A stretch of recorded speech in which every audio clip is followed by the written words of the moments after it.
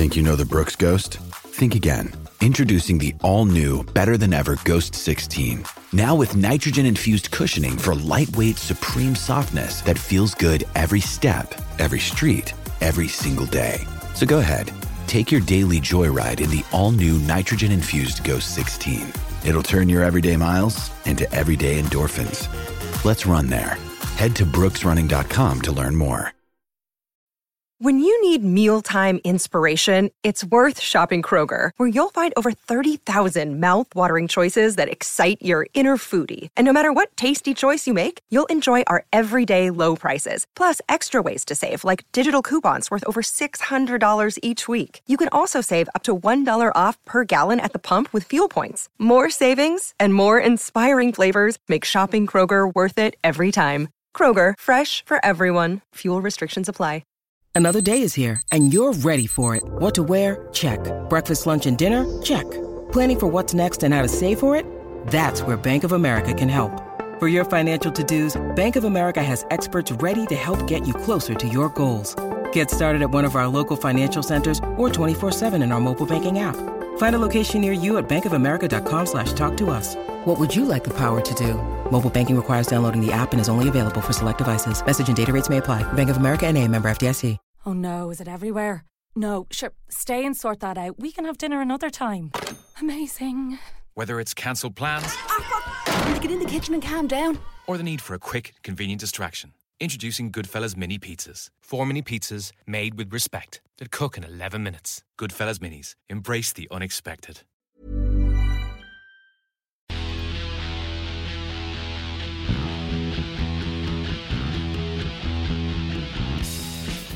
Hello everyone, welcome to bloodandmud.com podcast, your sweary pipe bomb of rugby knowledge. I am Lee Calvert, the editor of bloodandmud.com, and over there that gentleman is...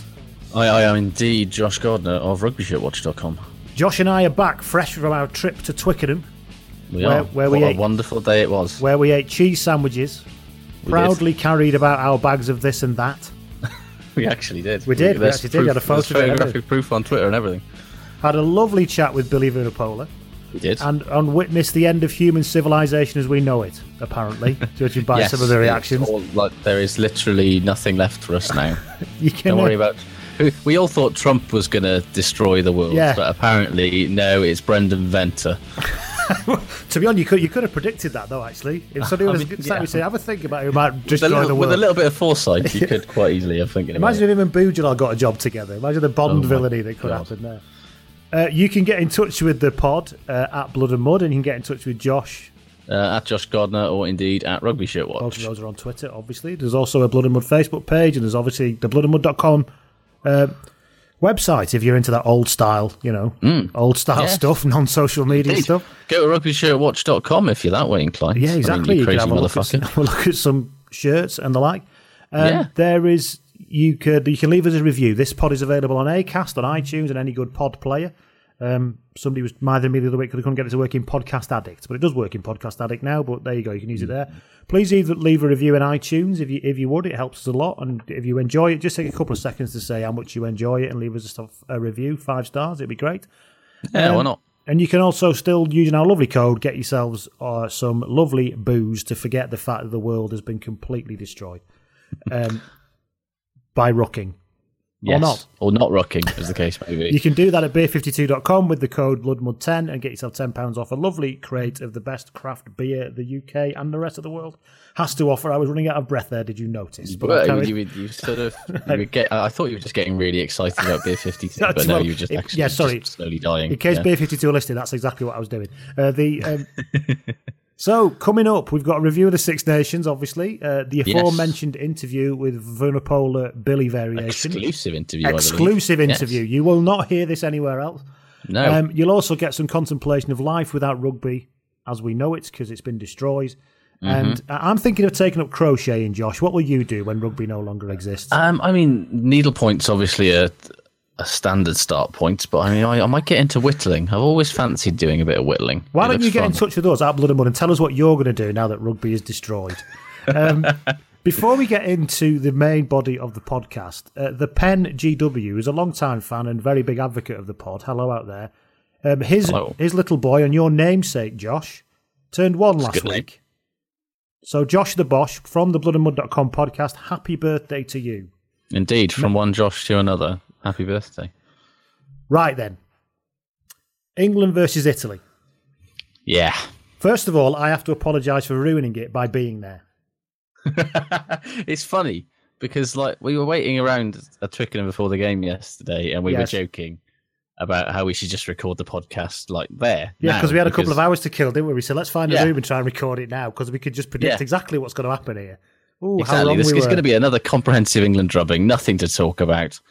How wrong we were. Yes. I mean, from a neutral perspective, and by neutral I mean actively rooting against England in all things, of course. It is a fascinating and genuinely hilarious game.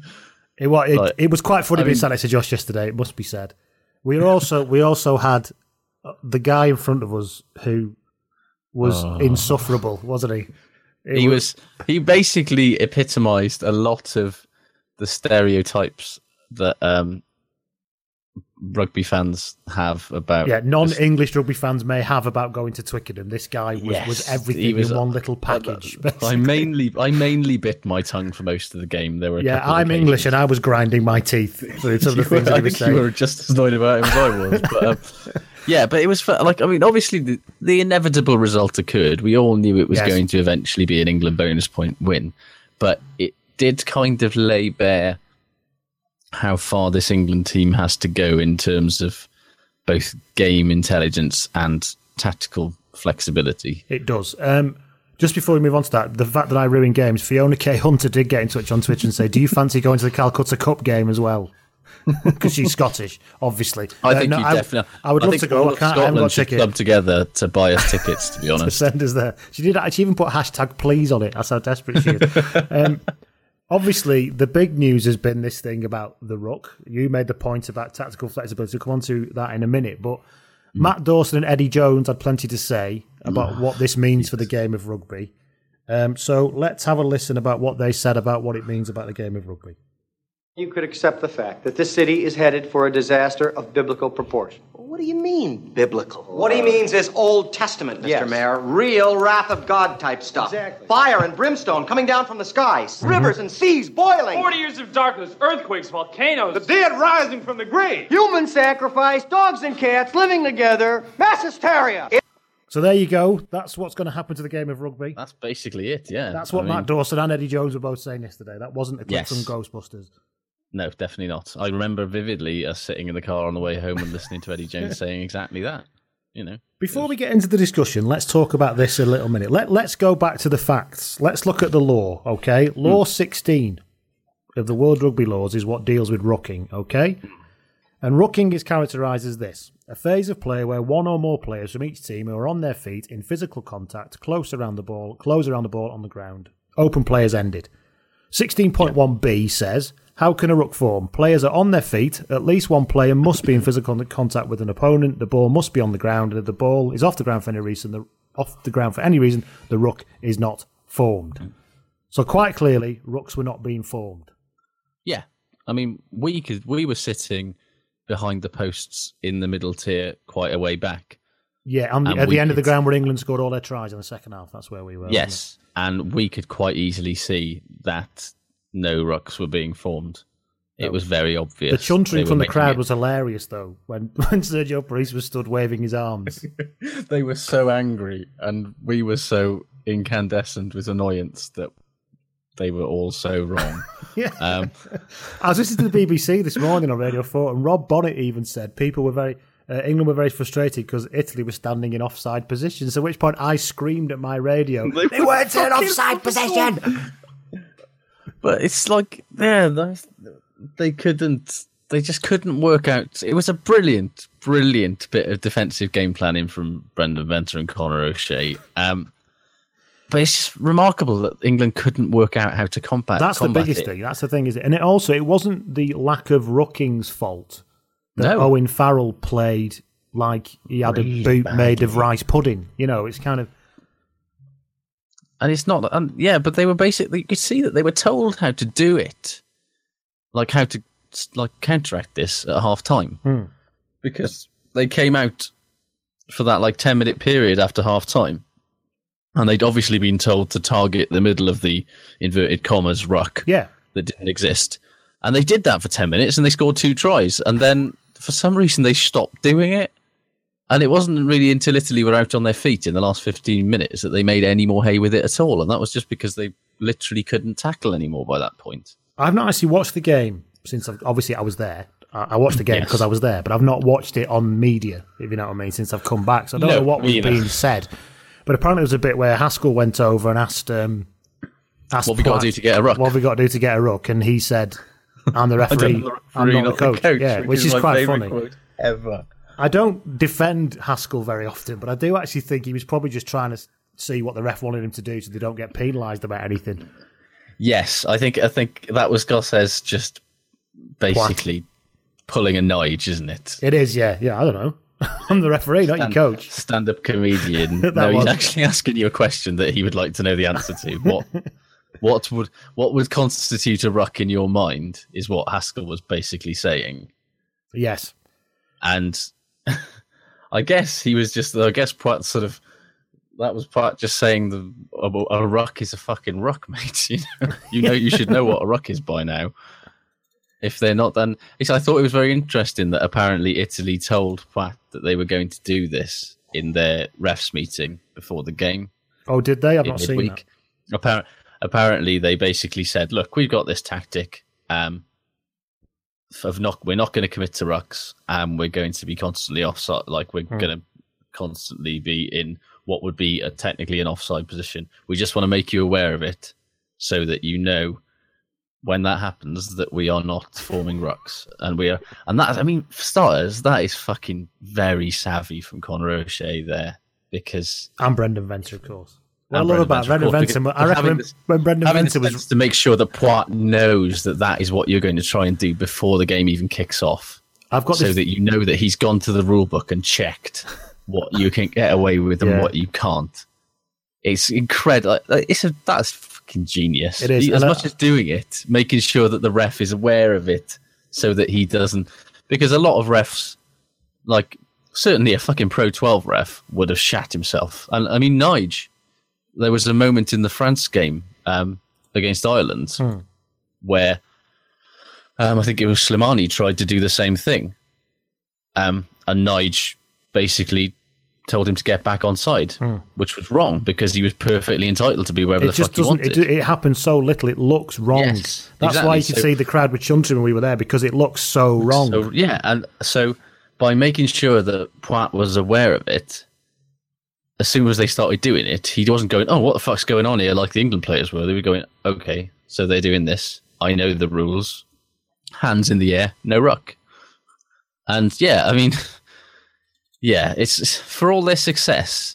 It was a reminder of how far England have to go, because and sitting there watching the game, you cut an incredibly frustrated figure, and I don't blame you. I mean, everyone there was frustrated, but it still shows how little they play the game. There was that try that the Tio try when they nearly drove over on what would have been England's left attacking. That was right underneath us. And they did the usual knobhead forwards thing where they kept driving for the line through about 4 phases. Yeah. For about, I think, 3 of the 4 phases, there was a 5-on-2 overlap for England.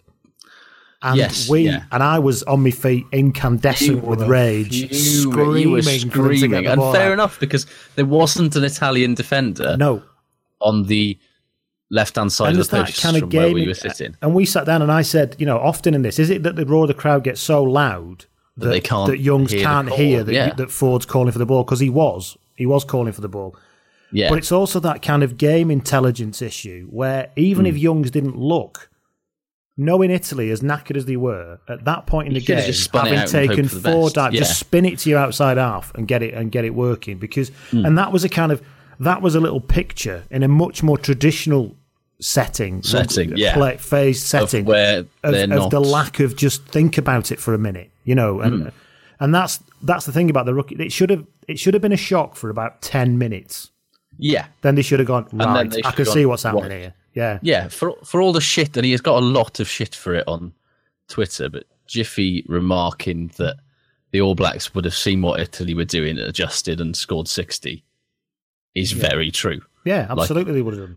They'd have just got Kino and Reed just driving straight over the top of that line. Just gone straight over the top, and it would have been fine. Their strength, but England's strength in the last year has been the system. And we talked a little bit about this before the game, ironically, with Billy. But like, even when things aren't going well for England, they're so well drilled in their system, and they're confident enough in the system and the pattern that they still generally pull out a win. But Sunday demonstrated that if you do something unexpected with them tactically, they're still lacking the intelligence and the tactical nous and the flexibility to adapt on the fly. And even when they're told what to do, they struggle to get out of what they've been taught to do and what they've sort of drilled to do. They're still incredibly regimented as a team. Yeah, and it was very frustrating to watch in the fact they didn't figure it. All credit to Italy, actually. Great. And you've got to feel sorry for Italy, because basically before the game it's sort of like, well, you're getting beaten by 60 points, you're a disgrace, you shouldn't be allowed in the tournament. And then Matt Dawson says, by doing this creative thing, you're a disgrace and you're not allowed in the tournament. Well, shall we talk about this hilarious pearl-clutching bollocks from Dawson? And because it's just I think, to be fair, Dawson's bad. Jones, it's a completely calculated attempt to shift the conversation. Oh, massively. Him just going, that's not really rugby. We need to go and train and play a rugby game now, with that glint in his eyes. Him going, you're not going to address questions to me about this. I'm just going to slag them off and we move on.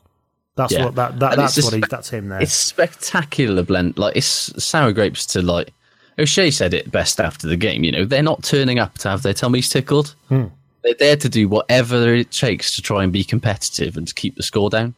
And it's this whole thing about, they're doing what they need to do, like any team would do. And this kind of like, it's just the hysteria of it. I mean, I can only understand. I know. Because, World Rugby need to look at this immediately and do what exactly? You can't change the offside law. How's that going to work? Because if you look at the offside at Ruck's law, which is 16.5, it says that a player must either join a ruck or retire behind the offside line immediately, which is what Italy were doing. They were hitting in a tackle and coming back. Some people have made the point that, Italy had two people in the tackle at one point and one of them stood up and ran back and that wasn't a ruck. Well, no, it's not a ruck, because unless two people from opposing players...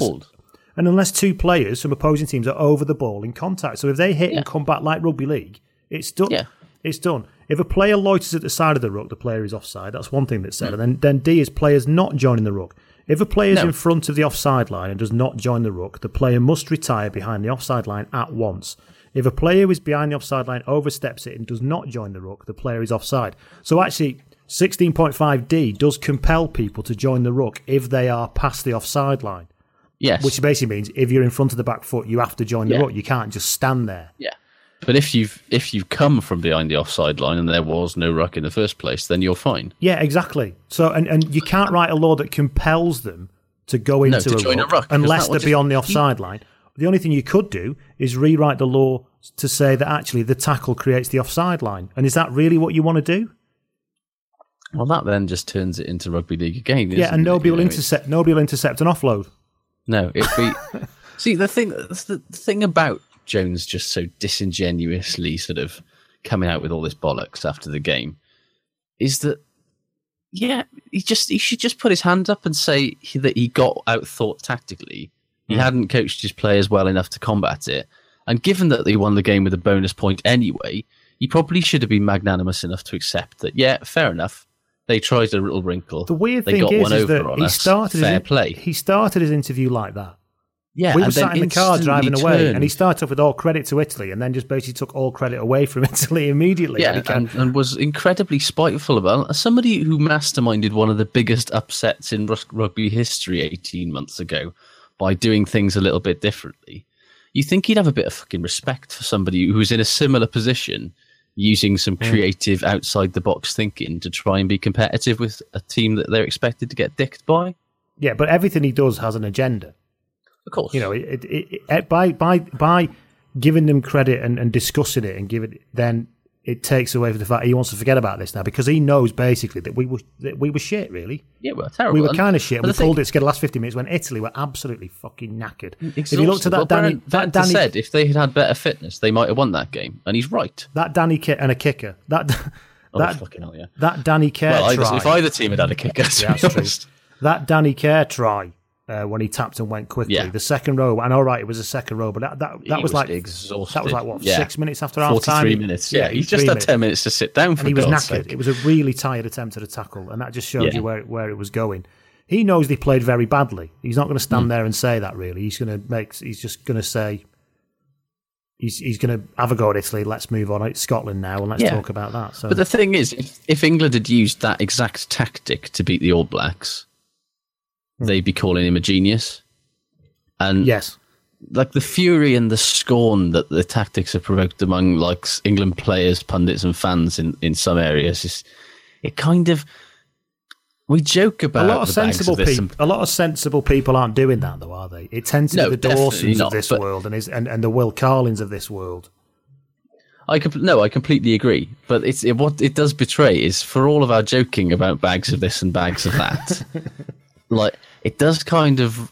It's the point that Telfer was making, namely that there's a certain group of England fans, pundits, and ex-players who sort of think that it's the duty of a visiting team, particularly ones that are deemed to be inferior, to rock up at HQ, accept the pasting England as the divine right to put upon them, and then be lucky they even got the chance to grace these hallowed fields. And I know what you're saying. I think a lot of England fans aren't like that. I completely agree. The trouble is that the ones that are very publicly and fully represented in the media tend to be like that. They're kind of old school. Yes. And I think that is kind of what winds people up, and that's why I think quite a lot of people enjoyed it, because there was a bloke. It did just make so many people angry who there was a bloke should be angry. When we were walking back to the car, there was a bloke, because it's quite crowded getting back, isn't it? And there was a bloke stood behind us with his missus, who was basically saying in this voice, was saying, I mean, it's simply not fair. It's not fair that they make players look like that, and it's cheating. It's cheating coming around there like that and making players make mistakes like that. And I was sat there. I had to kind of like just grip my phone tightly and keep looking at it to stop everything. Well, stop myself from turning around and throwing the phone straight at his head, basically, because it was just. But also, I vividly remember that guy. It was very funny. But and I've seen enough people. I've seen some people going, "Oh, and isn't it? There were so many children there today with the school thing. To them to see that, Dawson said that, didn't he? You've literally gone Lovejoy. You've gone full Mrs. Lovejoy. Give it a rest. Yeah, imagine because Dawson made a point about it. Imagine what a complete chaos club rugby is going to be next week. Yeah, imagine that we actually make them do something different and make them actually think about how they're going to address it. What a fucking shambles it'll be. Yeah, imagine what a complete shambles it's going to be when somebody tries that next week and the number 8 picks the ball up and runs through the gaping fucking hole in the ruck and gets 30 metres and they don't do it again. I joked with you yesterday. Barry Thirds had a couple of little blokes in their 40s who looked like a boulder on short legs, and that's what their entire attacking strategy was. They would basically just pick up and step and run over the ruck for about 80 minutes. It can be done. And that's all you need to do to make... Because if you keep doing that, teams will not be able to keep standing off like that, because... No. And why wasn't Danny Kerr calling people to run off him more then? Why wasn't George Ford lining up closer to Kerr and slightly behind him? And why, actually, the biggest question... If there's nobody rucking, there's no contest for the ball. So why the fuck wasn't it flying out rugby league style? Why wasn't Kerr literally zipping it out before they even got there? You watch them. We watched them warming up before the game, and every team does it. That warm up thing where they're basically playing touch, and somebody gets the ball and they get touched and they hit the deck, they present the ball and it gets spun again. Yeah, they didn't do that in the game. That's what it should have been. No. So actually ask yourself that question. Why couldn't you I've said it before, but why was it within 7 minutes they didn't go, there's no ruck? In fact, just don't even bother trying to drive people forward. Just let them get tackled. Yeah. Give me the ball, we'll go again. Yeah, and it's also a case of, it's interesting that when Noel came on, he basically did that. He did, yeah. He picked the ball up, or he took the ball from and he just ran over the top of the ruck. And all of a sudden, Italy were at 6s and 7s. It's what they call in rugby league scooting. Scooting the ball when the hooker, because it's the hooker that acts as dummy half in rugby league. I know there's plenty of people out there who do know that, but and basically you scoot the ball when it's a disorganised defence and you can pick up and go quick. It's called scooting the ball, and that's what they should have been doing. Yeah, that traditional, in fact, the traditional Scottish way. Present the ball, pick and go, present the ball, pick and go, present the ball, pick and go. It's not, these are drills you do in training every week at every level of the game. And just because you don't actually get to use it in a game in that level of, easiness usually, like that shock shouldn't take 70 minutes to wear off. To talk about Italy for a minute, because they were there as well. We joke about Sergio Parese's "fuck it, I'll do it myself," right? Don't we? All the time. But it is only when you sat watching a game that you realise he's fucking he is everywhere. There was one point in the second half he was he was playing as outside half. He was first receiver and flipping people off him and everything. Yeah, and there was one moment when you actually said, "How has he got over there?" You remember there was that one moment you said, "How's he got over there?" Because is that Parese? Because he just done a tackle somewhere, then 40 metres away within seconds, he was then taking an intercept or something. It was like, how the fuck's he got over there? For a man of in his mid-30s, I mean, yes, he does fuck it and I'll do it myself too much. And he's obviously a bit of a knob. But fuck me, what a rugby player he is. And I mean, it was brilliant. There was a whole Italy Ruck thing, which was, to be honest, just making me laugh for a while. There was the brilliantly shambolic try when Allen, who couldn't kick anything for shit, bounced it off the posts, and then that was a try. And then there was a brilliant bit when Campagnaro was one-on-one with, I can't remember the England fullback's name. Mike Brown. I was thinking Mike Ford. That's not right. Mike Brown. And did that wonderful out-to-in step on him and just left him on his arse. Oh, it was a beautiful step, wasn't it? He's such a good player, Campagnaro, actually. Watching that game, he's so powerful and muscular and quick. But he's so quick. That Jack Knowles for the try we were talking about earlier, where there wasn't an Italy defender on the left-hand side of the posts. He very nearly got to Noel and put him, like, if he'd had half a step more, he would somehow have got across. And in the end, he made Noel dot it down in the corner, and I think Farrell just about got the conversion. But he very nearly got to him. He is so quick off the mark. Yeah. And he's so big. What I like he's just everything you want in a 13. What I liked, so he was good. Favara was very good, the back row. He worked really hard. Yeah.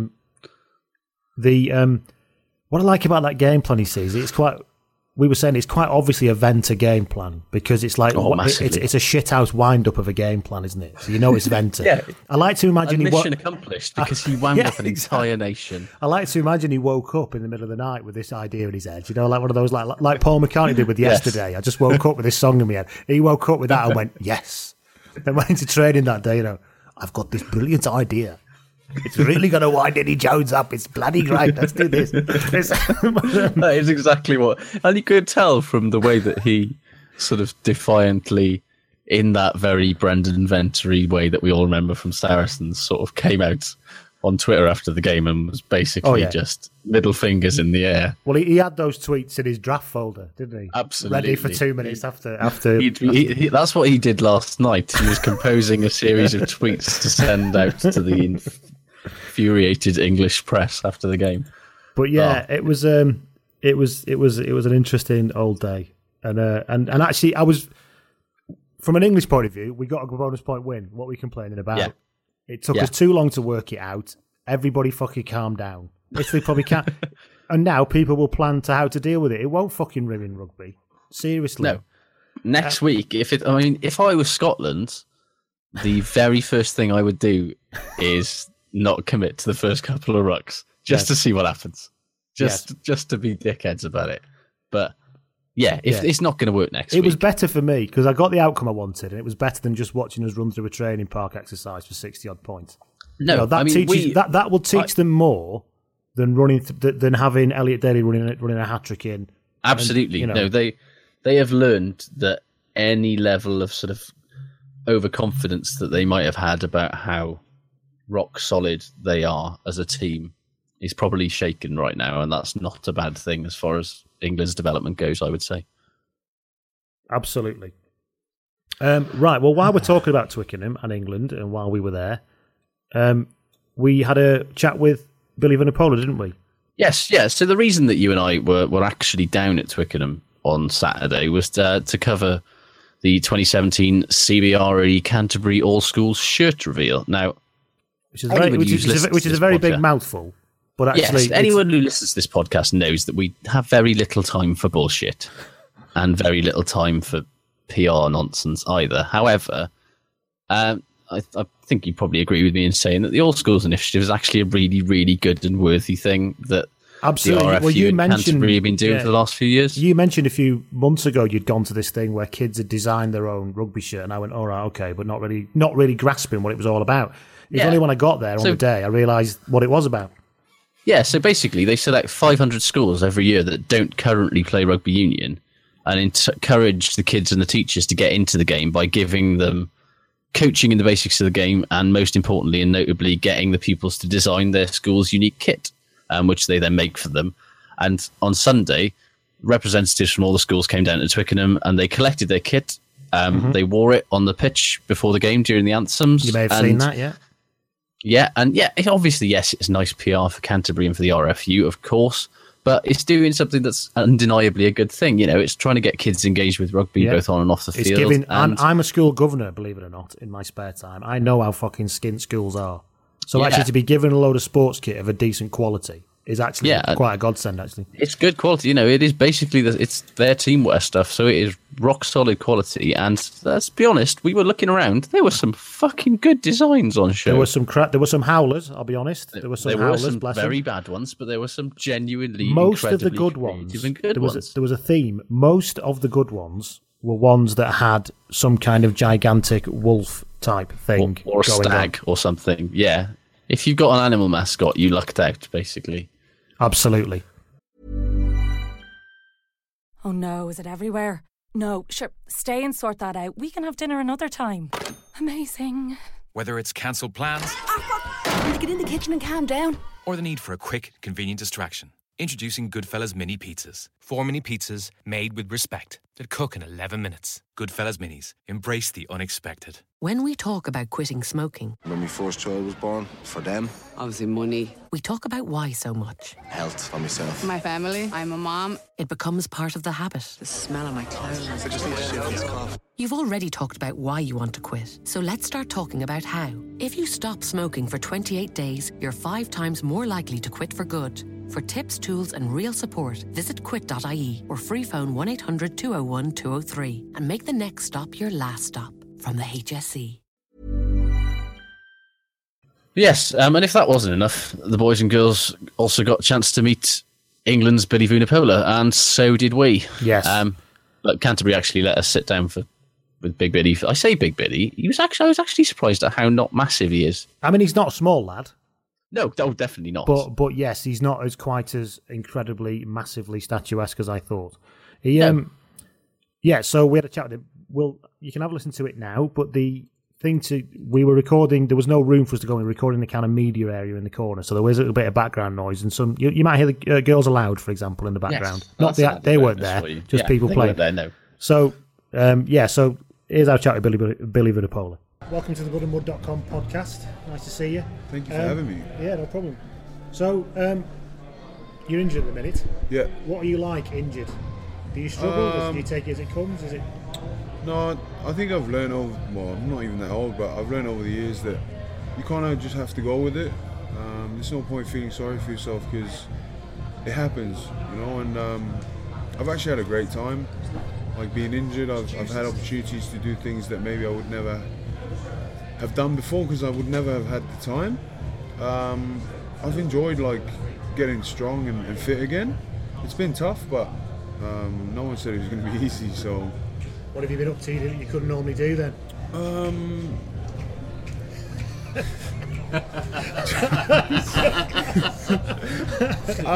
I've been socialising a lot. I've been socialising a lot, but the thing is, I've always made sure that it's never hampered my recovery and me coming back. And I think the best thing for me is that I feel like I'm coming back in better shape than when I left. Good. Speaking of being in better shape, what was it like to get 30% fitter in a week, as Eddie Jones once claimed that you guys had during the Six Nations? It wasn't easy, I'll tell you. I think one of our sessions were, as forwards, we had a mauling session, so live, and then for some reason it would just stop, and then we had to line up on the 22 metre line and sprint, and that's all you knew was like just run. I'm not sure if it was true or not that we got 30% fitter, but look, I don't know the stats, but I mean, in a week I don't think I can get 30% fitter personally. But did you feel fitter though? Was it noticeably harder work than under other coaches? It was, yeah. But do you know what? He prepared us for the weekend, and when the game came, you kind of you were used to feeling like that. Yeah. You were used to feeling tired and thinking under pressure, I guess. That's what he wanted to drill into us, and I'm telling you now, he does that very well. In the talk that you give the school kids earlier, you described him as the Jedi. The Jedi Master, mate. For some reason, he just knows everything. Yeah. He knows if you're not getting enough off the floor quick enough, if you're playing against, I don't know, you could be playing the most randomest team, but he'll be watching. So you always have to be on watch, and you always have to be on your best behaviours, because Eddie will be watching, and Eddie will, if he thinks something's up, he'll tell you, which I really enjoy about him, because you know where you stand. You're either in or you're out, and that's him. So there's no chance, when I used to play at a much lower level than you, it has to be said, if you're at the far end of the tackle drill, you can kind of go about 60%, but that doesn't happen, basically. No. You can never slap on it. No. Not that I want you to, as an England fan, either. No, but it's I know what you mean. I know what you mean, like, that's where you get your break, but no. You'd probably get told off 100%, and then the intensity of training would just turn up because of that, as a consequence. So everyone just goes, when we're told to, full on, it's full on. You've been a massive part of England's incredible years, you mentioned before, and you mentioned Eddie's a Jedi. What's he done specifically for you? I mean, you were a very good player before, but he seems to have taken you to another level in the last 12 months. I think I owe a lot to obviously the previous coaching staff for giving me the opportunity, but and also my team Saracens. They always supported me through the tough times and the good times, but credit must also go to Eddie for just like not only just giving the whole team a certain like air of confidence. He's kind of pushed that onto me, and he's kind of challenged me to do something that maybe I would never have thought of trying to do before, and I'm very thankful that he's done that for me. And also he's just come in, and my personality, I react to someone who's just come in and just back me. You come across as an incredibly easygoing bloke, and yet you've got to psych yourself out to go and want to, smash people. Not to, you want to hurt people out of it. I think, for me, that's the easy part. Yeah. Like, I can do that easy. Switch between. So. Well, it's like, would you want some? It's like when you play a game of FIFA. Why'd you get angry over a game of FIFA? It's because you lose. I don't like losing, so. You've probably been asked this a million times. There's a very famous photo of you when you're under 10. Enormous. I'm not going to ask you about that again. It's more about, as a younger player that was that big, when did rugby start to get difficult for you? Was it easy then? Did you have to learn more skills then? Did you? I was very lucky because obviously it's well documented that we grew up with Toby. Yeah. Me, Toby, Mac, Toby's brother, and two of my other cousins, and we used to do so much like just playing around in the back garden, and that's why I said to the kids then that you just have to enjoy it, because there were a lot of times where Dad used to make us run, and I was like, I don't think I want to play rugby. This is boring. Like, I'm not made for running. But I found it easy. Like, I found it hard playing with the small kids because they're always much faster, much fitter. But when I got the ball, they knew I got the ball. So I think the game got better when I got older. It got harder, but I became fitter, so it became much more bearable. Yeah. But it was, as a young kid, it was very easy. But in terms of skills, we did so much. We used to go goal kicking. Like me, like that now when he goes. Shocking. But I don't need to learn that. But that's what we just used to do. Whatever, whatever was fun. So they made you still do the drills and the skills, even though you could just be given the ball and run through. And I would like to think that my skill set is okay. Yeah. Oh, of course it is. Yeah. It's always tempting when somebody's small and big. To exactly. Just it is. Ball, isn't it? But that's where I was lucky that I actually loved the game. Like, I grew up like sleeping with the rugby ball and all that. like kids here do with football maybe. You're obviously injured at the minute. You've missed out on this tournament, but what do you think of England's Grand Slam chances this year? 1-2. It's Italy today. We should beat Italy. Look, the goal is, and the only focus, knowing Eddie and knowing his mindset, is Italy, and that's it. Right. I think he's already come out and said that they want to win it, but the most important game and most important thing right now is Italy. How do you do, as a professional sportsman, how do you separate all of that noise that is particularly around England? You know, as soon as England start winning a couple of games, it's we're going to win the World Cup, we're going to win the Grand Slam, whatever. How, as you as a player, do you just kind of switch that off and just go, well, just Josh is Welsh, by the way. This is why he's I making don't understand this. Yeah. Winning, he doesn't understand. Yeah, no, it doesn't make any sense to me. Yeah, how do you tune all that shit out and just go, no, I'm just focusing on beating Italy, which, you know, most people would take for granted. Yeah. But obviously, for 80 minutes. I think that's probably the mindset that got us in trouble before. Yeah. And it is hard. It is hard not to start thinking, oh, if we beat Italy, we've got Scotland at home, and then you think we just have to go to Ireland and win. Yeah. It doesn't work like that. Yeah. Like Ireland are a different breed in itself. They're a great team, but you can't forget Scotland, who are doing unbelievably well at the moment. But then, like, you just have to be humble about everything and just go, look, that's how you just have to bring it back. So it is very tough. Yeah.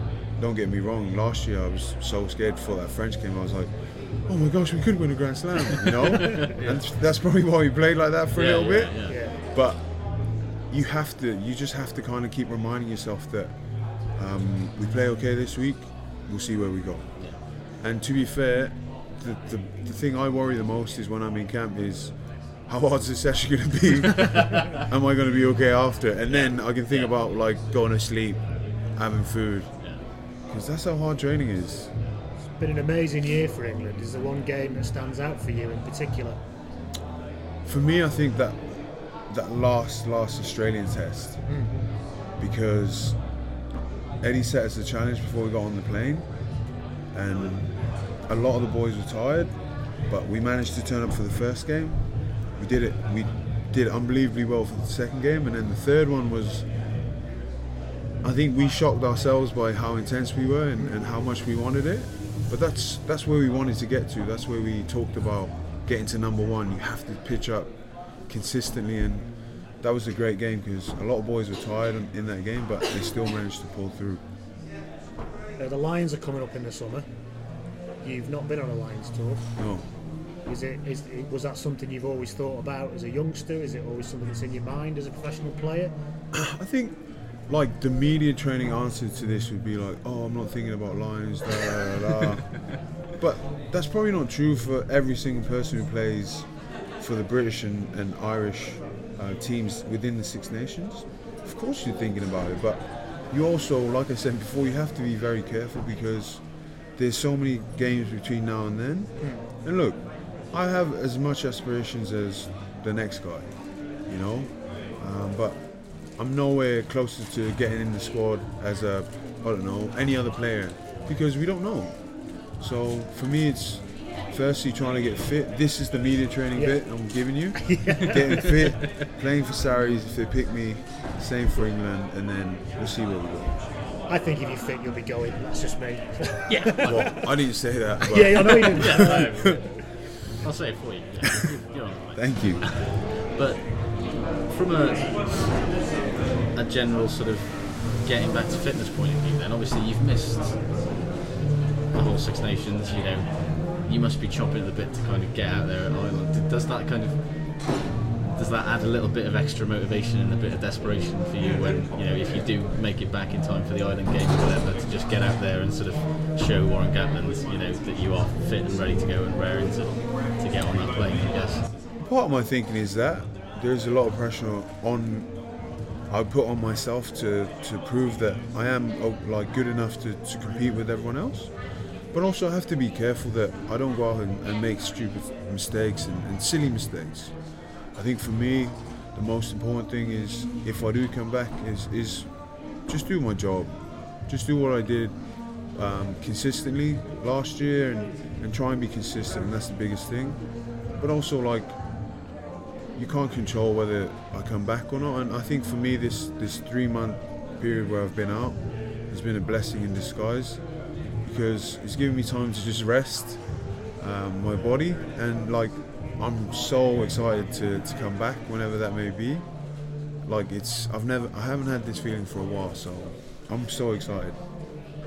You talk about sort of doing your job there, like as an outsider watching England over the last 12 months, like a lot of the difference between England over the last 12 months and England sort of pre-Eddie Jones does seem to be that you have that system now that even when it's not all clicking as it has done, there's been a couple of occasions where England haven't played that well to the level, but you seem to get the process and get the system enough that you know that if you just do your job, then you'll be fine. You'll be fine, yeah. And that's how we train. And that's honestly how we train. Like, we could train on Tuesday and have the worst training session, but you take the learning from it, and that's where you kind of implement in the game.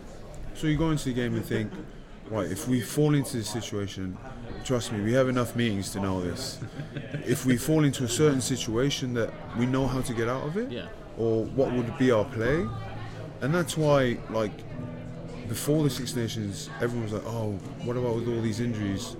And I said that the team will be fine because of how well they train and how well they prepare. And it's been true, you know. They've played 2 tough games and they've pulled through just because they've just stuck to their jobs. They've just stuck to it. Like, they never got flustered, the boys never got flustered, and that's the key to it, and it's all from the training. Yeah, and then you compare that sort of particularly with how they were, maybe 12 months before, where you could see that there was that definite, like, there were situations where you did look flustered, and is that literally just how relentless Eddie That's is? exactly what I was going to say. Well, if you think about, say, this Italy game, how many people in the media were saying there's going to be 5 or 6 changes? Yeah. So Eddie's just gone with it. Yeah, 5 or 6 changes. He's changed 2 people, or just Ben Teo. Yeah. Because he wants to win. Yeah. And not only that, or he's changed 2 people, it's just because he likes his team to be consistent, and he wants the team to kind of build, not just for next week and the week after, but towards a bigger goal, which is obviously Japan. Yeah. But also he doesn't want to rest up. Like, I went into camp this week, and the hardest session they've had all camp was the Tuesday after Wales. Yeah. That just sums him up. Like, you can never think, oh, we're in the clear, and that's good, because every game's treated the same, and you just go out and do your job, and more often than not, you'll be fine. Is he sometimes? You mentioned that he knows that he's done something wrong and stuff. As a motivator, is he more of a I'm watching you and you better not slack off, or is he a kind of arm around the shoulder? He's got everything. He's got the whole bit. It depends who you are. And for me, I think, I don't know how he knew this, but he knew that I'd rather have the arm around my shoulder, because it kind of works for me and my personality more than, oi, do this, fatty, or something like that, So, and that's another thing that I'm very thankful for is how he's kind of treated me and how he's helped me.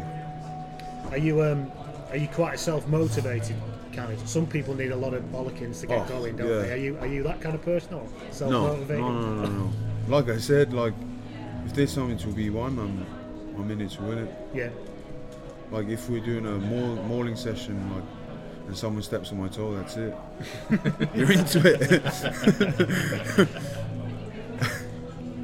Talking about Sarries then, you've obviously got big aspirations again this year. Sort of, obviously Sarries doing that sort of standard Six Nations thing where they're having a little bit of a wobble right now. Sort of, how is the environment compared to the England environment? Because obviously there's this sort of relentless expectation of excellence in Sarries and England. Are they similar, or are they? I think at club level you can afford to be much more relaxed because it's every week. Yeah. Whereas England, it's a short hit and then you're out. Yeah. So it's much more relaxed. But it's the same ethic, like you said. We're always pushing towards improvement, and we're relentless with it. Obviously, we had 2 weeks where we might have not have got what we wanted out of them, but we learned from them.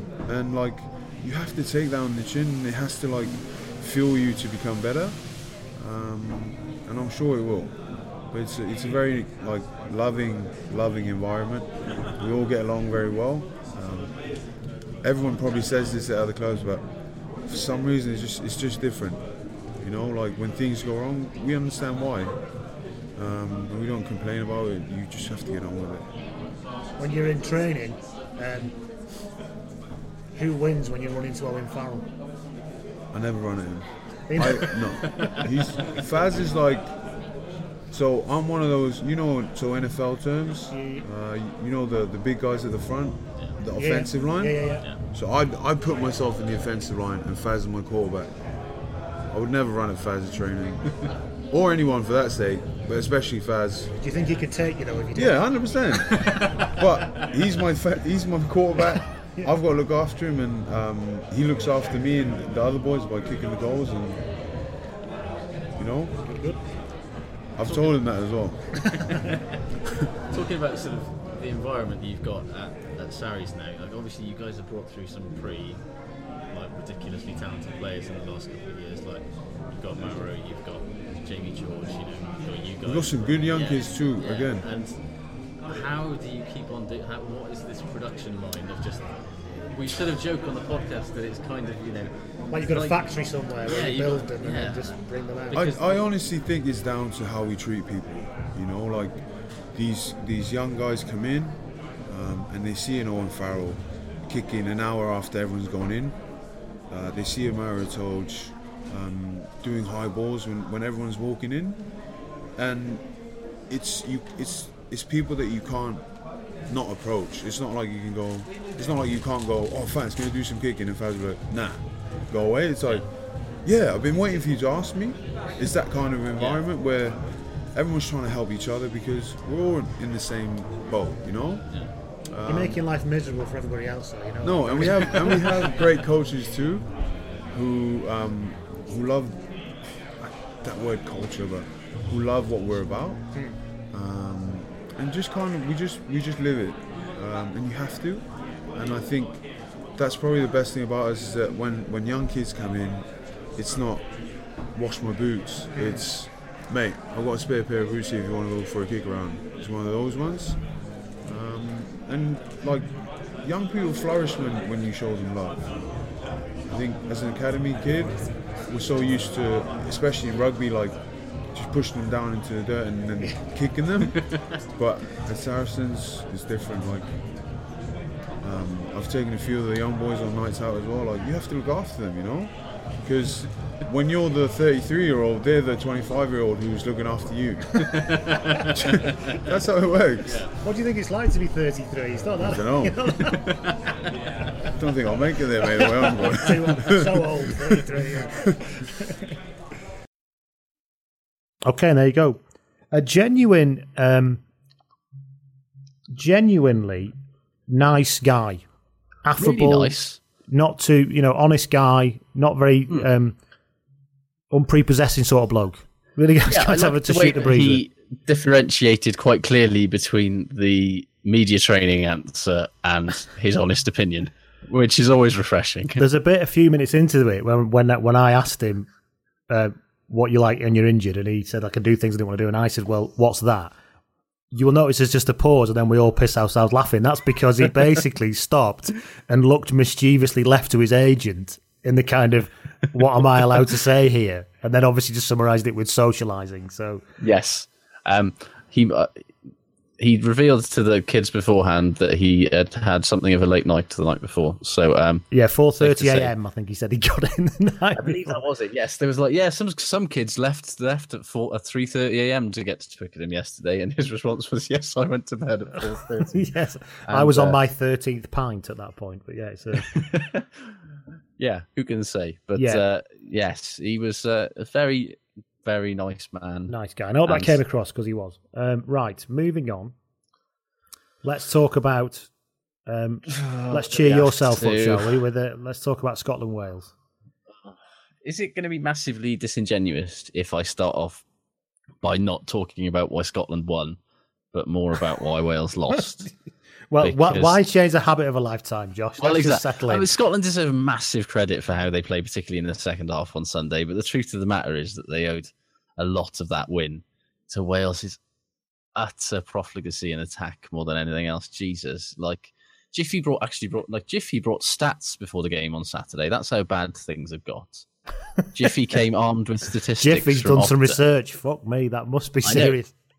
But yeah, they were about how many possessions the four home nations had for each try they scored, and also how many rucks in the opposition 22 they'd had between each of them. And fucking hell, stats on everything I know, but they make hideous reading for a Wales fan.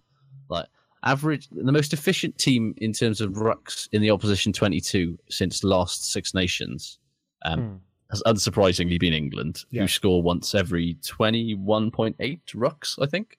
Sounds about right, yeah. Yeah, Wales, 51.6. So that is more than double.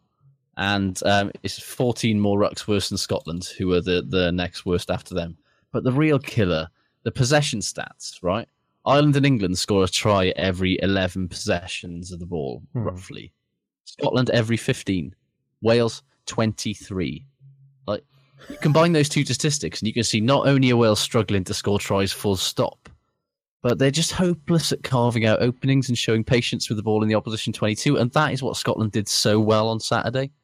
They were patient with it, and they never panic when they've got the ball in the opposition 22. They stick to their pattern, they continue to probe, they don't just fucking smash against. You can't defend against Wales a team. Well, to be fair, Wales stick to their pattern, which is a straight line. Well, exactly.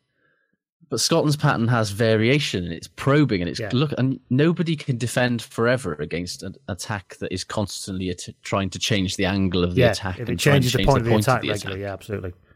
You can defend forever against a team that's devoid of any ideas in an attacking sense, and that's basically what Scotland did. Where Wales just bluntly and uninventively smashed themselves against willing tacklers with not an ounce of guile or creativity, Scotland were just like, yes, please. And I don't want to talk about it anymore, to be honest. I'm fucking bored. I'm worn out. So bored of this conversation. There's nothing more you there can we say. Go. Let's. Wales actually did all right in the first half for a bit. They did all right on the deck. They did all right defensively. They were still. Well, you know what changed the game, don't you? When the universe righted itself and Hamish Watson came back on again. Sorry, John, that you're injured, mate, but the universe corrected itself when Hamish Watson came on. And also, Finn Russell didn't have a meltdown. That helps. I think there's a lot to be said. Yeah. I think we've said before, and I think there's a lot to be said about the fact, and I said this in the midweek, who's going to tell Finn Russell what to do now Laidlaw's injured? And somebody said to me, and somebody on Twitter said, he's going to have his club mate with him, isn't he, at scrum half? Yeah. So, evidence has not been that good. But actually, I think Russell did genuinely step up. Massively so. And actually came and did the job, yeah. In a goal kicking sense, I mean, who on earth would have picked him to be 7 of 7? Yes. From, let's not forget. And he's such a joy to watch. He has that great big beaming smile on his face all the time as well. Also, his creative play is always good. He passes he has a lovely flat pass. He runs well. He kicks with vision. But he scored 19 points off the tee, and Scotland won by 17. And on a day when Wales were repeatedly turning down shots at goal, he demonstrated that he can win games for Scotland in a variety of ways. And that's something that I wasn't necessarily expecting from him. And it's a real sign that he is making progress into becoming a very, very good scrum half, fly-off, I should say. What's interesting is that if you look at Wales, it's who actually did well for Wales? Liam Williams did. Yeah. Which you can't argue about. Reece played pretty well. And Ken Owens, who's just solidly just brilliant every week, isn't he? He's like a workhorse. Really. Yeah. I don't mean that in a negative way. He's a good player. But Reece Webb was at his brilliant, shiny, bell-endic best. And he was a dickhead at the highest order. Oh, he was, yeah. But beyond that, I've come to the conclusion, and I said this to you yesterday, and I'm going to say it now, and see if people out there disagree with me. I don't think Dan Biggar's a very good fly half these days. Even in the England game, even in the England game when he played well, he wasn't playing very well as a fly half. If he was a fullback in that game doing what he was doing, then I could. Then you know, he's doing a lot of stuff, but it's not. He's not putting any. He's got no controlled kicking in terms of territory. He doesn't really put a lot of shape on the attack beyond the, as we've already said, the straight line that's a shape. It was noticeable that when Sam Davies came on, how straight away that inside pop pass started happening. Yeah. So why weren't the runners doing that off bigger? Is it because they know he's never going to do it anyway, or he's not calling it? Yeah, he wasn't calling it. George North suddenly appeared in midfield when Sam Davies came on. So he's obviously calling a move that Bigger's not bothering to call. I mean, North is, it's like, he's getting a hard time, George North. But Bigger's strength has always been kicking and, the kick to recover stuff. And obviously he's been told, don't do that as much. And by doing that, it's completely made him an effective international fly-off, because that was the thing he did. But there's only so much of that chip and chase thing that's very impressive and is good for highlight reels. But he doesn't even do that. No, but even doing that isn't so much. And I couldn't understand it. I mean, and George, he stopped doing that, and he hasn't done anything to replace it. He just aimlessly passes it across the back line, or his first three steps are left or right, unlike Davis's, whose first three steps are forward. I don't know why somebody hasn't identified, because it was obvious that Wales needed new coaches after the World Cup, and instead now we've got Warren Gatland was given by Roger Lewis one of the richest and most ironclad contracts in world rugby. So allegedly, so even the new regime have had little choice but to give him the assistance that he wanted and let him swan off for a fucking Lions tour and all this sort of shit. And because sacking him before 2019 is going to probably put the WRU in financial shit again.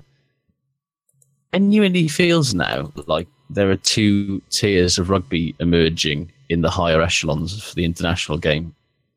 You've got the top teams that are progressing and they're moving the game on and they're developing their style. And, you've got the All Blacks, you've got England, Ireland, Australia, Argentina, Scotland. And then you've got teams that are just wasting their talent and their resources with bad coaches and bad tactics. And you've got South Africa, you've got France, you've got Italy, and of course you've got Wales. And I think for the first time in a long time, Saturday, I genuinely sat down and just thought, there's not going to be anything really to cheer of the way of cheer for Wales fans, certainly in the next 2 years. Like, they might get the odd big result here or there. They might beat England, like they occasionally do. They might, catch a Southern Hemisphere team unawares. But the pattern of stagnation and regression has been set for years now, and it's only going to get worse. Progressive teams like England and the All Blacks and Scotland and Ireland move on. On after 2019. You look at it now and you just think Wales are probably going to be in as worse a state as they've been since the 90s, because he's not going to change his style. He's not going to change his assistants. If he was going to do that, he would have by now, because the evidence is overwhelming. And so every game that we play for the next 2 or 3 years is going to be falling behind, is stagnating. And it could well take another decade for Wales to catch up if we ever can. And it's a very, very depressing thing to think about as a Wales fan, but you honestly look at it and you just think, where is the change coming from? Where is the new impetus coming from? You could argue there's going to be some change. Ashley Beck will be an international player at some point. Keelan Giles will at some point. Ollie Cracknell will at some point, and you have to think that will bring something. Ashley Beck's a completely different centre to what you've got now, I would argue. Yeah, but we've got talented players at the moment, and we have had for a while. It comes back to the point that if you just simply shuffle the chairs without changing who's driving the ship. Look at Scott Williams is playing 12, and he's being asked to do what Jamie Roberts did. The funniest thing with occasional passing. Well, the funniest things on Saturday was when Jamie Roberts came off the bench to do his magic impact mystery, and he come herring in on one of his angles, caught it, and tried to do some kind of one-handed round the head pass, which kind of flew miles behind everybody. Off someone's head, yeah. Poor bugger. I feel sorry for him, actually. It's like, go on there and do something with that, Jamie. He's like, what the fucking hell do you want me to do with this exactly? Exactly. I mean, Jamie Roberts' career as an international should now be over, unless in case of injuries. He should not be in the match day 22, 23, I should say. And it speaks volumes to Howley's complete lack of thinking in any kind of. And it was notable. It was notable to see the way that the Scottish midfield, Dunbar and Jones, just those little sparks, one individually, and also the way in which the Scottish game plan crafts those openings for them. Because I don't think it's particularly a case that either of the Welsh centres are playing that badly. No, I don't think Scott Williams is playing that badly. I don't think John Davis is playing that badly. I just think they're not being allowed to express themselves in any way. In any way whatsoever. So on we march. Scotland got to go to Twickenham next to... Yeah, fantastic with Scotland though. And I think, unless England rapidly improve themselves, which I'm sure they probably will, to be honest, in the next fortnight, Scotland can go there and think, we fancy this. I think they've got a chance, but I don't think they're going to win. I don't think they win either, but I think they will have enough to make it an absolutely cracking game, and I'm really looking forward to it. The other big tournament that's going on right now is our Super Brew Fantasy League. Yes, and I've had a good week. Oh, good for you! I'm up to 55th of 146. Really? Wow, I haven't actually. Basically, when I decided that, given that it was going to be an obvious hammering, to put Johnny May in. And who did you take out for Johnny May? Remind me. I believe I took Jack Noel out, who'd done fuck all in the first 2 weeks. It's so cruel, isn't it? Yes, so Johnny May gave me a grand total of, I don't even know, fucking no points whatsoever. The absolute useless bell end. And I also had Owen Farrell as my goal kicker, I had Farrell as my goal kicker, yeah. Brilliant idea. I did well because I think I had Elliot Daly as my captain, so I actually got about 30 odd points. Hogg was my captain, and he didn't do anything statistically relevant. No, he was very good, but he didn't do anything statistically relevant for fantasy. Toffee, though. Jesus Christ. But with him and Webb on the field, there was a high concentration of bellendery going on, wasn't there? There and was. Bigger as well. I'd like to say people have complained a lot about Wales players constantly moaning and asking for things. Are they watching the rest of rugby? Because everyone does it all the fucking time. They're having a go at the Welsh again, Josh. That's what it is. There are people always getting at you. I know that Dan Biggar has a reputation for it, but he's got a reputation for it because he actually does it. But yes, I take your point. He does it all the fucking time. But so does everybody else. He's going to slag one off and slag the other off, yeah. Yeah. To go back to Super Brew then, we do have superbrew.com. If you've not joined already, you can join now and kind of lump yourself into our pool, which is the bloodandmud.com pool. I'll level with you. Nobody's that good, so just crack on. You could well come in with 3 rounds to go and be good and win. You could, yeah. So the top now, moving up 4 places, is Joe Tarring, the Wayward Porcupines, with 608 points. That's a good name. I like it. After their magnificent move up the league last week, the Determined Zealots have held 3rd place, I think. Oh, fair play. The Pushy Ostriches are in 2nd. That's Pocock is their team captain. The Monumental Goldfinches, which is a great name. Their player name Sexton's injured. Well, he's not. He's not, Incorrect. No. Incorrect. Not only is he not injured, he's kicking drop goals. More of that later. We'll come on to that, yes. So there you go. So I'm in 55th. I'm still not on the first page. Which sounds a little bit like this pod on the iTunes charts. Yeah, close, but no cigar. Close, but no cigar. So there you go. Thank you. We will obviously only got a couple of weeks to go now, so keep working and selecting, and we'll have a few prizes that we can give out. I saw the shirt that Money Can't Buy rugby shirt watch design Canterbury shirt yesterday. Indeed. Believe me, it's well worth winning. If I do say so myself, you'll always need something to wash the car. You'll always need something to wash the car in. So exactly. So let's talk briefly about Ireland France. Now, I said about this when it finished, and I still haven't changed my view, that this film was a bit like a Coen Brothers movie. Topical, but it'd been Oscars week, in that it had an interesting premise and a good cast, but then it drifted a bit and lasted far too long, and in the end I was probably a bit bored and disenchanted. I mean, it was, especially the second half, it was dreadful, let's be honest. And utterly awful. France were really bad. It was a terrible cocktail of France being a completely rudderless mess, which they continue to be, versus Ireland with Murray driving the biggest, most competent rudder you've ever seen. Which sounds rude, but it's not rude. And the rain, and it fucking it down. And the rain. But Conor Murray just gave an absolute masterclass in how to run a game from 9 in that second half. The very notion that anybody that isn't Conor Murray and Reece Webb are going to be your 2 match day Lions scrum halves is a hilarious joke, because they are head and shoulders above everybody else in terms of this tournament. Yes, they are. And they're very different as well, which is a nice mix. France have a problem. France started quite well. They did, but they only start well in that there's only so long you can go doing that, just let's keep shuffling it around and everyone looks all right, until actually, in the end, everyone realises you've got no pattern and everyone gets tired and there's fuck all you can do with it. Also, the skill break levels from Baptiste Serin was probably the highlight, wasn't it? Yeah, and he did the whole game. Well, of course it was, because anything when he's on the camera is a highlight for me. But it's exactly. But their skill levels look low to me. They don't pass well. They don't. Nothing's like on the money. Every pass isn't quite out in front of people. It's just these little things are no good. That alloyed with the fact that they just seem to go, yeah, you have a go with it. Yeah, you have a go with it.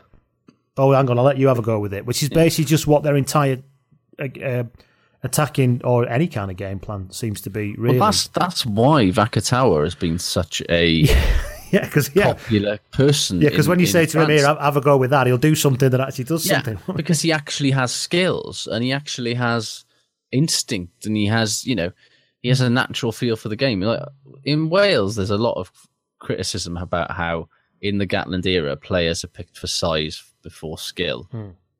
But I think that there's an even bigger problem with that in France.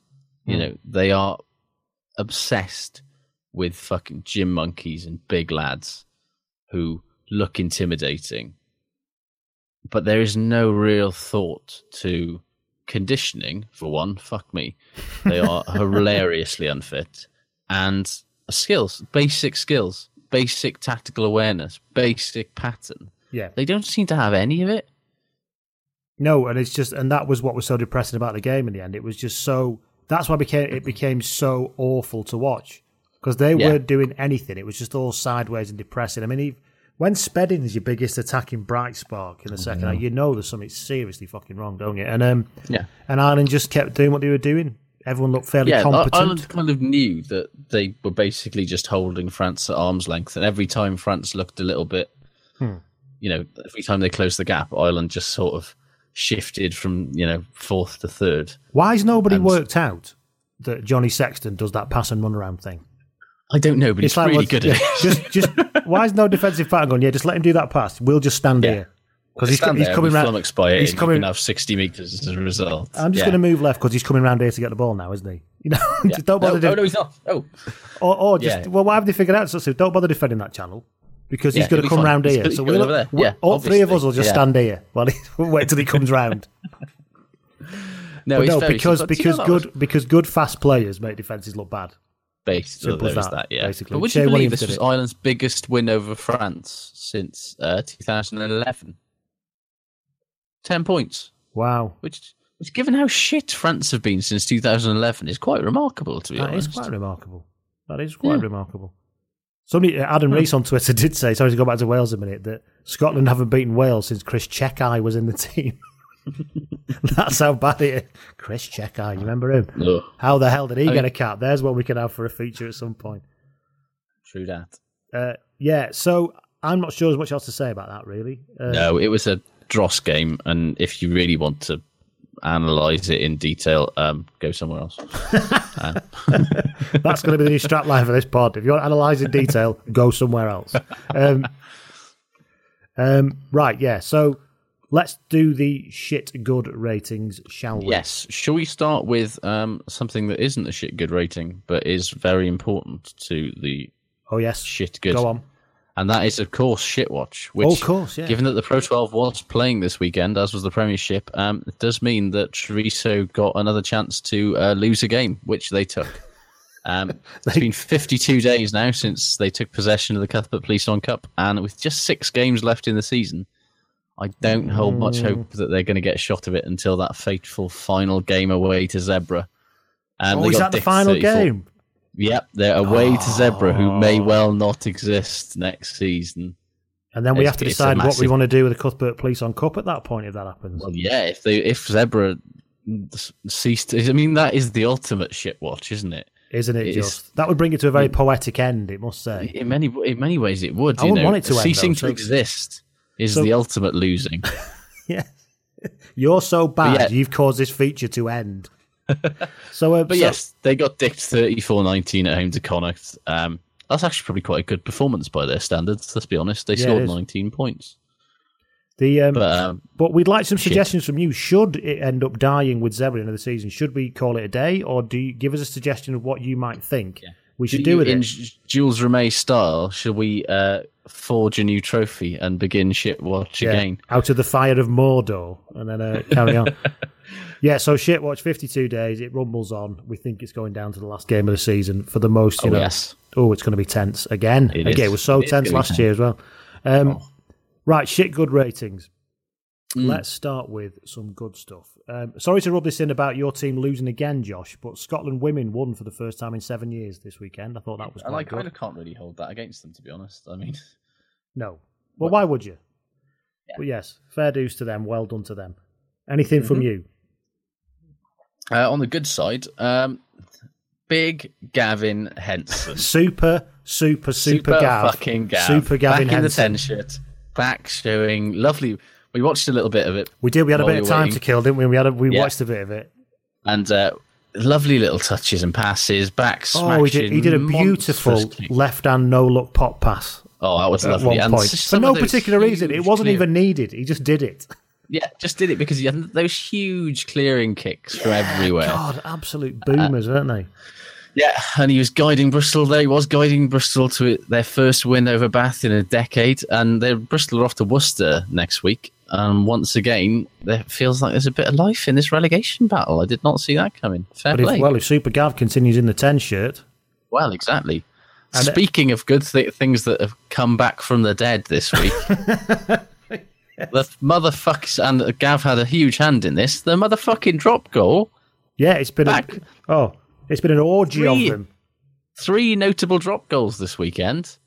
One from Tommy Allen for Italy, which ultimately didn't make any difference, obviously. But that was even more remarkable, given the way that he was kicking like his boot was made from... He should have done all the conversions, drop kicks, because he's better at that. Other than that, it was like he had a Toblerone on his shoe. But and they had that monster one from near halfway from Gav from Bristol, and he very nearly put over a second one just to rub it in.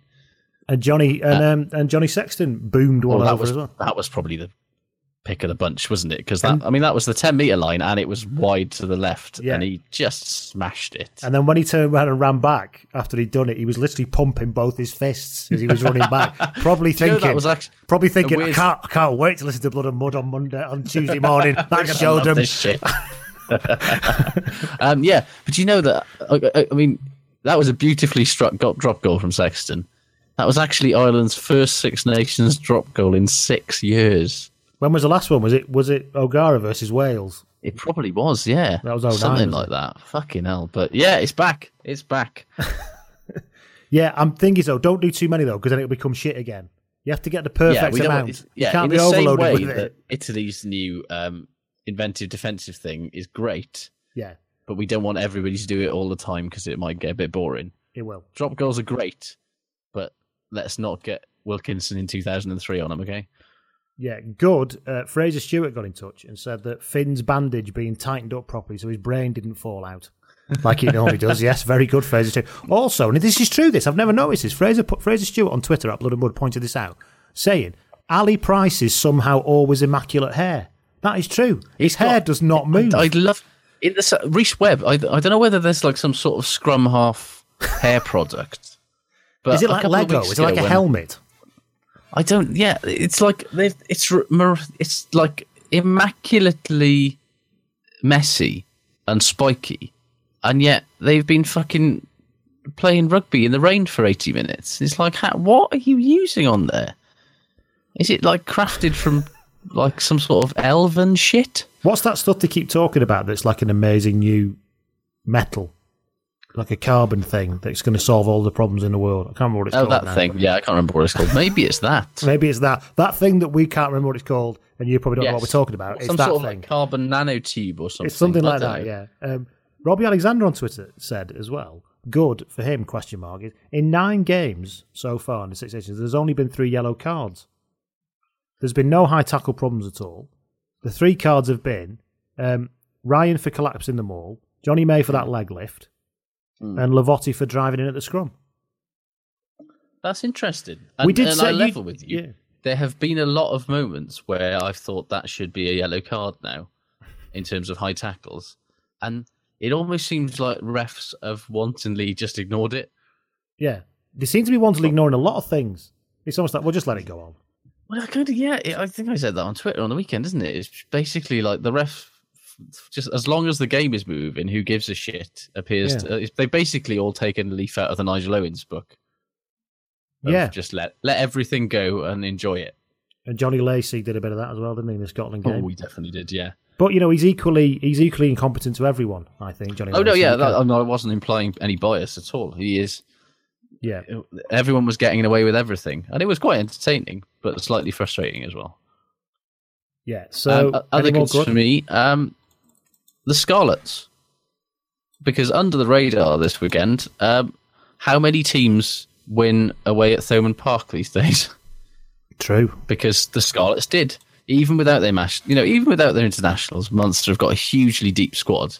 And the Turks went over there and blitzed them. They scored 3 tries in 5 minutes to come from like 19-3 down, I think. That young half-back pairing looks very handy. I think Dan Jones will go on tour in the summer with Wales somehow. It'll be interesting to see his development alongside Sam Davis and alongside Owen Williams. But yeah, he was very good. And yeah, quietly, the Scarlets are recovering from their early season and they're building towards the playoffs. Let's face it. So good for me. Hamish Watson's nostril evacuation of victory. That is the ideal way to celebrate that final ball win. steal when everyone was cheering. He simply stood up and cleared his nostrils out on live television. Look, priorities. That's what life is all about. I reckon him and Baptiste are like the yin and yang of my love spectrum, basically. They do they're opposite two ends. Very different. And I love them both equally. I just simply don't know who to choose. Liam Williams was very good. I've already mentioned that. Now, this got me to thinking. Miles Harrison talked about strength, about how strong he is, and they were in the Ireland France game. They were banging on and on about Sean O'Brien's farmer strength, which really annoys me because I can understand if you've got farmer strength if you're playing in Division 3 in South Wales or in the Provincial Irish League, when actually you work as a farmer, therefore you're naturally very strong compared to somebody who sits being an accountant all day and goes to the gym. Exactly. Yeah. Whereas they are all professional athletes, that's strength-based athletes. So regardless of what your former job was, that there would be marginal difference between somebody who was genetically strong. So people talk about farmer strength and they talk about man strength, and people said about how strong Liam Williams is for such a wiry man, and I thought, well, how would you describe that strength? And I thought, me and my mates talked about this once, and we said that kind of thin person, like pale, thin person strength, it can best be described as council estate strength. Yes, it's like, or roofer strength. It's somebody who has got that. Yeah. They have not a job or profession that requires them to not be massive. But yet they eat chips every meal, and yet they're just like skinny and immensely strong. They're hard as nails. So council estate strength. There you go. You can have that one, ladies and gentlemen. Yes. Daniel Hull-Seif got in touch on the Facebook page, actually. Ooh, you never know. He actually messaged me on Facebook. And I went, what's this message on Facebook? I thought it was going to be, somebody trying to sell me something, but it wasn't. It was Daniel Hull-Seif, who said good, and this is a good one. Magnus Lund scored for Sale at the weekend. And Daniel pointed out that was breaking a 10-year try drought.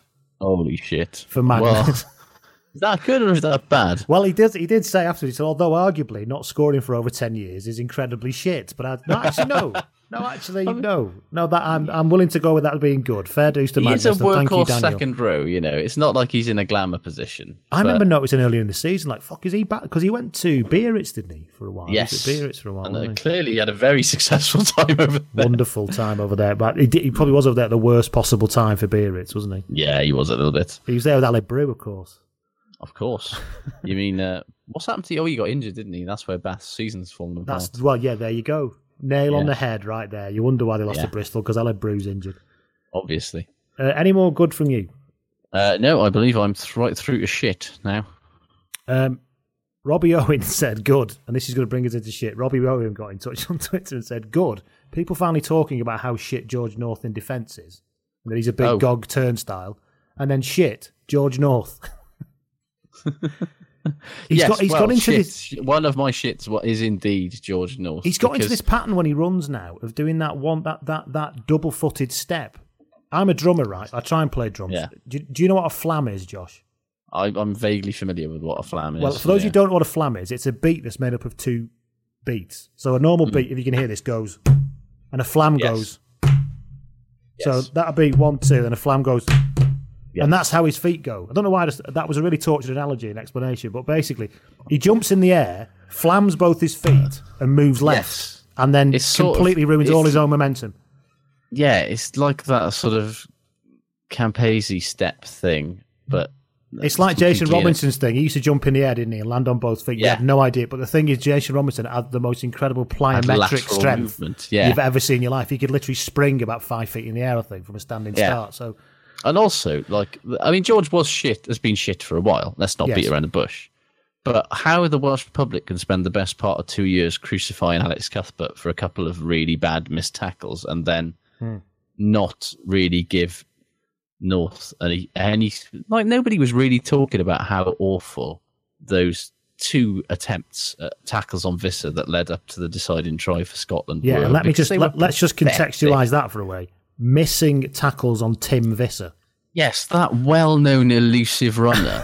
He's definitely not just a big plank of wood. Shit out of it. I don't know whether it's to do with his. He's never been a great defender. He's never been a great defender. I don't know whether it's because of his problems with head injuries or whatever. But it's like he shits out of those tackles. As soon as you stop doing the stuff you're good at, people just focus more on the stuff you're bad at and start to wonder what it is you're doing. Yeah, and he did nothing. Yeah, because people say, "Oh, Cuthbert does nothing else." Well, North did nothing else. He was fucking anonymous and shite in every facet of the game. He doesn't deserve to be in the team at the minute. It breaks my fucking heart to say that, but it's true. Shit for Michael Milner-Watt was Alex Dunbar's super spanned kick.